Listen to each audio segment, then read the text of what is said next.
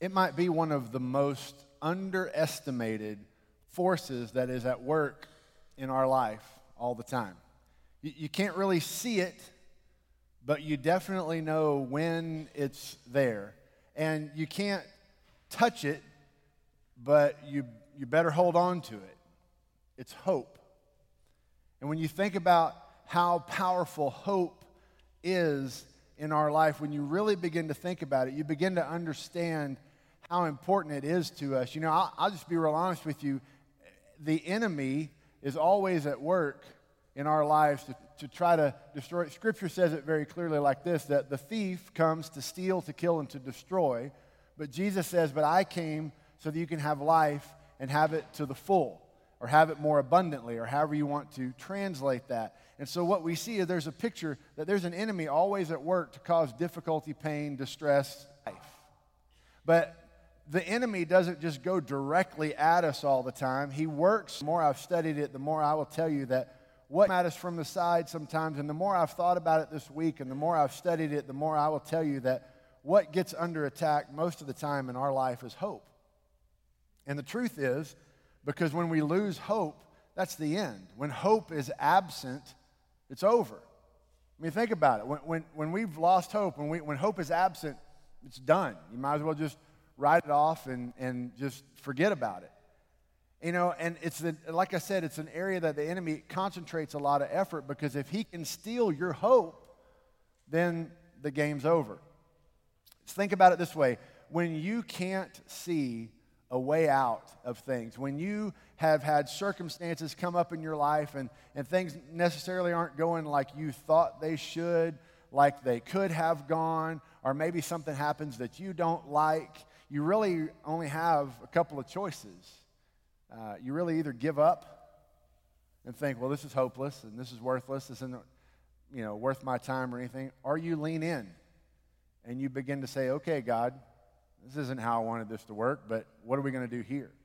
You see it a lot this time of year, just to be real honest with you. If you are a fan of football, you can watch the stand, belief in what's going on. It's just amazing. You can see, we all know how to do it. We watch a game or we watch life, or especially on the field, you kind of get to a point, sometimes you look and you go, well, this is hopeless, and people start packing their stuff up and walking out. Or then you have those people who hang on to the end. And sometimes they see the most incredible comebacks ever, and sometimes people miss out on that because they just want to give up. But I think about that even more. A true fan or a true follower of a team, they don't just stick it out to the end of the game. Sometimes even when the game ends in a defeat, a true fan, a true follower is always holding on to hope, right? Well, there's next game. Or, well, we'll do this next time. And maybe even when the season gets to a point that you're going, well, we're not going to make the playoffs. A true fan, a true follower is going, there's always next year. We can get better. Maybe we can draft somebody better. Maybe we can do something different. Maybe this will change. A true person always has this ridiculous amount of hope in these things. But, just kind of the casual follower gets distracted by some things, or gets inconvenienced sometimes by life, or things don't end up going the way that they want, and they go, this is hopeless. I'm out. I'm not wasting my time on this anymore. Hope is the central idea behind the passage we're going to read today. It's in 1 Thessalonians chapter 4. We're continuing the series called Invited to Life. And the life that Jesus invites us to is a full life. It's an abundant life. And specifically, he invites us to a life of hope. And I'll tell you about this passage. It's a passage that typically gets read or preached at times at funerals. And it's one of those that I told my Bible study class this morning, we're preaching through the books of the Bible. I don't just kind of pick randomly the things we're going to preach. We go through the totality of God's Word. And so you come to this passage, and here's what I said this week. I went, well, I talk about this at funerals all the time. What am I going to say when it's not a funeral? And then it's like, well, this is not just about a funeral. It's about life. It's about living. It's about how we carry ourselves. This is what it says in 1 Thessalonians chapter 4, starting in verse 13. Paul's writing to the church. He says, we don't want you to be uninformed, brothers and sisters, concerning those who are asleep. And what he means is those who have passed away, those who've died. He says, so that you will not grieve like the rest who have what? Well, those next two words, who have no hope. what Paul's saying here at this point in time is, look, hey, church, what's happening in their life at this point in time is this is the early generations of all the New Testament books. It's written at a point in time when some of the early generations of the church had actually been alive when Jesus walked on the earth. And they understood that Jesus had ascended into heaven and he was coming back again. But then they're standing around looking at things coming back, and he hasn't come back, pass away. And they're going, but Jesus said he was coming back, and he hasn't come back, and now these people are passing. What are we supposed to do? This isn't working out the way that I thought it was going to. You ever uttered those words? And this is what they're saying, and so they're starting to get a little discouraged. And so Paul writes to them, he goes, no. You don't need to grieve like those who have no hope. He did not say, don't grieve. He said, when you grieve, don't grieve with hopelessness. Because yes, some people have passed on and we miss them and our heart hurts for them. Or sometimes we face difficult situations and it brings about pain and it brings about hurt in our life. And we're going to have to walk through those things. I want to be very clear. As a follower of Jesus Christ, it does not exempt you from pain, loss, grief, suffering, none of those things. We will all still face those things. But what Paul is saying, but you don't have to face them with hopelessness. You face them with hope. He goes on to say this is why we have hope. For if we believe that Jesus died and rose again, in the same way through Jesus, God will bring with him those who have fallen asleep. For we say this to you by a word from the Lord, who are still alive at the Lord's coming, and will certainly not precede those who have fallen asleep. For the Lord himself will descend from heaven with a shout, with the archangel's voice, with the trumpet of God, and the dead in Christ will rise first. Then we who are still alive, who are left, will be caught up together with them in the clouds to meet the Lord in the air. And so we will always be with the Lord. Therefore, encourage one another with these words. What's Paul saying? He's saying, church, we believe in a God who rose again from the dead. And so if we're getting distracted and discouraged by those who have fallen asleep, using his words, those who have passed on, we need to understand that we are following a God who's overcome the power of death. And so if God raised himself from the dead, he will certainly raise these from the dead, and we will all be together. So do not lose your hope. Most of the time we lose our hope because things aren't turning out. A lot of times the enemy does an attack our and we get discouraged and we tend to start falling away. A lot of times the enemy doesn't attack our faith. He doesn't bring us to doubt. He goes right for our heart and hits us in a place where we go, this seems kind of hopeless. This seems kind of discouraging. So you want to hold on to your hope. And so Paul says those things are going to happen in life and you are going to grieve. But when you grieve, don't grieve hopelessly. In this instance, Paul's talking about grieving the loss of loved ones. But that's not the only thing in our life that causes us to grieve, right? Sometimes we grieve because, we miss someone. Sometimes we grieve because, we see somebody making choices in their life that we don't think are the right things, and we love them so much we don't want them to go there, but there's nothing we can do about it, and our heart hurts for them. Sometimes we just grieve because some things are sad, or we look at the condition of the world. We're going to grieve. And so we need to understand that as a believer, when we face those difficulties, when we have that grieving, we grieve with hope. What he wrote back at the very first of the book, as he's talking to the church, he says, man, I'm so thankful for the church.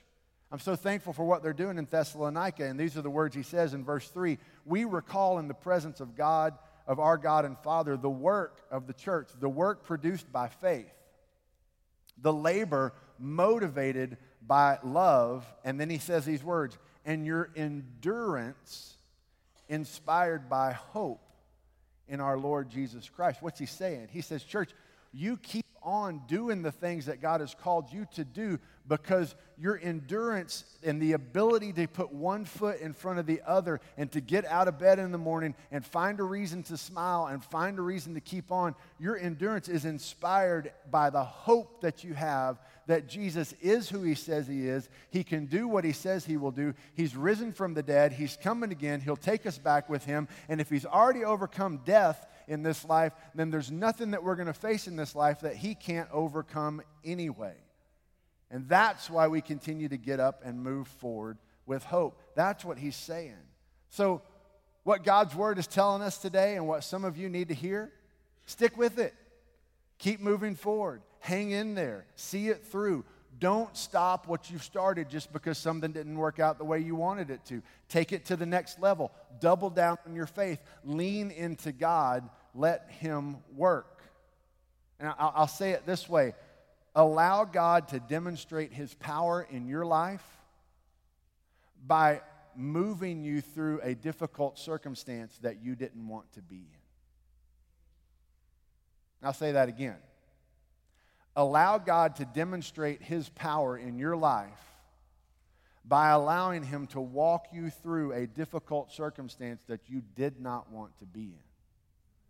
Because it's in that moment that you begin to understand that God is bigger than the circumstances that you face in life. And as God walks you through one circumstance and you see his power at work, then the next time that you face a difficult circumstance, it's a little bit easier, not always easy, but a little bit easier to go, well, God got me through that, and if he can get me through that, then he can get me through this. And I have hope in the power of Jesus Christ and the power of his resurrection, and I can continue to put one foot in front of the other, and I can actually live my life in hope that God is going to be bigger than anything that I face. Why can we do those things? Let me just say it this way. It's because the resurrection changes everything.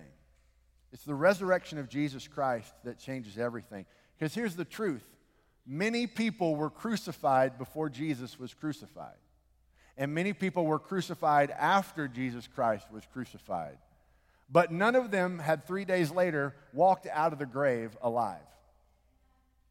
And it's in that moment that all of the hope in our faith and in our belief in Jesus Christ sprung forth, because we now believe that if God can overcome death, then he can overcome anything. And it's in that hope that it builds the foundation for our faith. So understand that the enemy is at work all of the time targeting your hope, trying to convince you that, well, you're the only one dealing with that. Well, nobody else thinks that way. Well, you're all there alone. Well, hey, that's really not going to work out. Like, well, you should just give up on that. Well, all of these little messages that he's tried to send your way are trying to attack your hope. But what you need to remember is that we serve and follow and believe in a God who overcame the power of sin and death. And 3 days after the crucifixion, he got up and he walked out of the grave. He ascended into heaven. He is alive. He is in charge. He does love us. He does lead us. And the more that we lean into him and follow him, the more that his power is demonstrated in our life, and we begin to see miracles happen. That's how it works. You see, Romans 8:24, Paul writes these words. Now, in this hope, we were saved.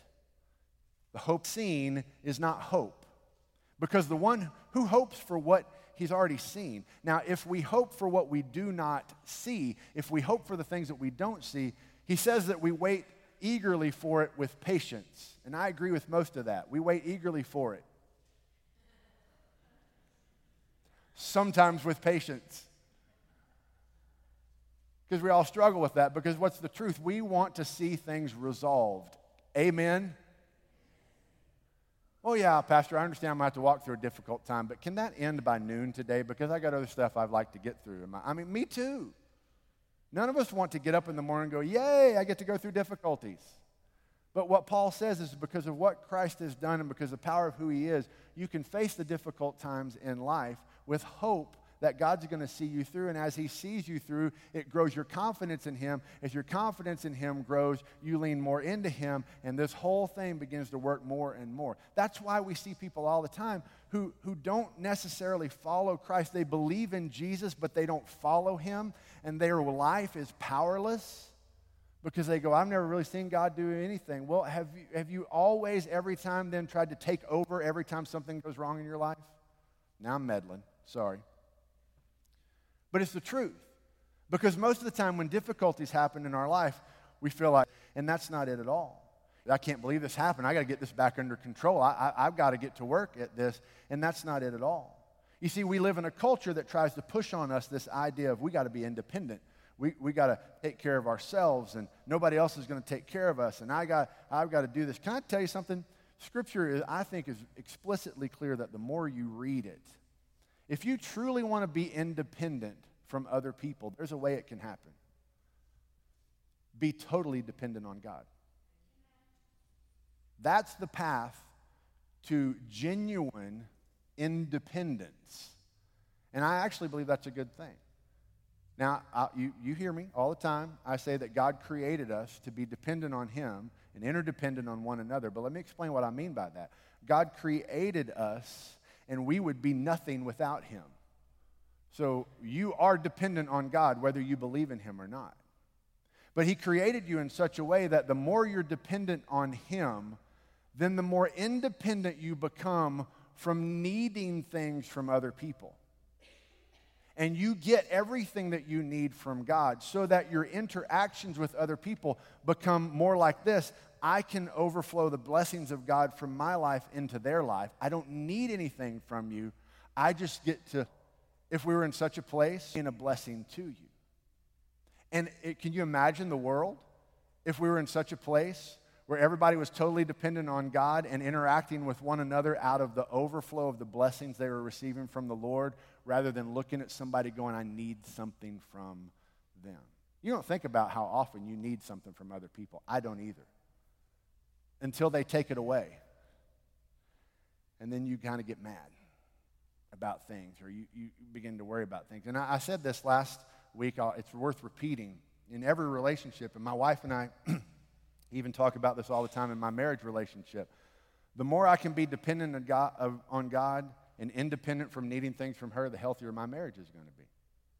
The more I can be dependent on God and independent of my needs for things from my friends, the better and healthier those relationships are going to be. The more I can be dependent on God to supply my needs and not look for broken and hurting and grieving people to try to supply the things that I need, the better off I'm going to be. And the more that I have that, then the more that I get to interact with other people out of the overflow of what God is doing in my life. And let's make no mistake, we always interact with people out of an overflow. We're always overflowing something on somebody else's life. Whether it's the baggage of sewage that's coming up out of our life, or whether it's the overflow of blessings, we're giving it away to somebody else. So the path to total independence is to be totally dependent on God, not just to be the stronger self. You see, Jesus even said he didn't need the testimony of men. He says in John 2:23 and 25, while Jesus was in Jerusalem during the Passover festival, many people believed in his name when they saw the signs that he was doing. Jesus, however, would not entrust himself to them. Why? Since he knew them all. And because he did not need anyone to testify about man, for he himself knew what was in a man. Jesus said, I know what's in the hearts of men, and the things that I do aren't because of your praise or your instruction or your leading. He says the only things that I do because I see the Father doing. John 5:19, Jesus replies, truly I tell you, the Son is not able to do anything on his own, but only what he sees the Father doing. For whatever the Father does, the Son likewise does these things. Jesus said, I don't live my life looking at men to give me the permission. That's what I do. Now, that I need in life, I only keep my eyes on the Father. What I see him doing, that's what I do. Now, in doing so, didn't Jesus overwhelmingly love the people he came in contact with? Yes.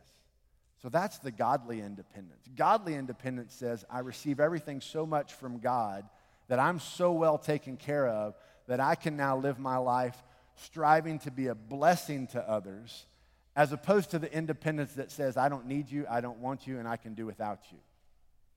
That's a worldly independence. That's a false independence. But the independence that comes from God says, I get everything I have from God so that I can be a blessing to those I come in contact with. So honestly, we all need to work on our dependence. We need to continue to lean into God and be more dependent on Him. Because think about it. Back to this idea of the enemy attacking our hope. What happens when life gives us a curveball? Just think about it. Most of the time, what happens?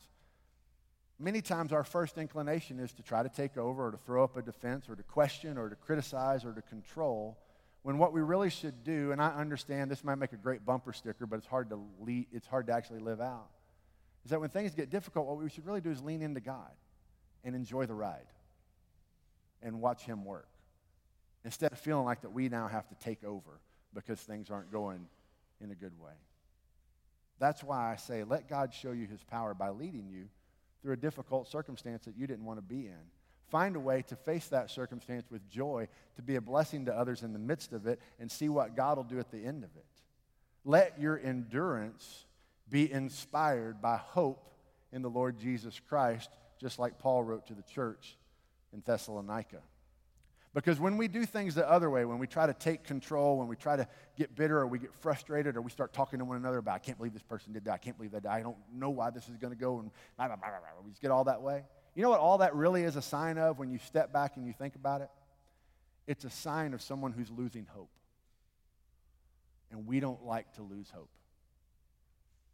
And so we try to do anything to hold on to that hope. But when we hold on to the hope that comes in Christ, then the circumstances become secondary. Loss of hope happens when we don't see the way out.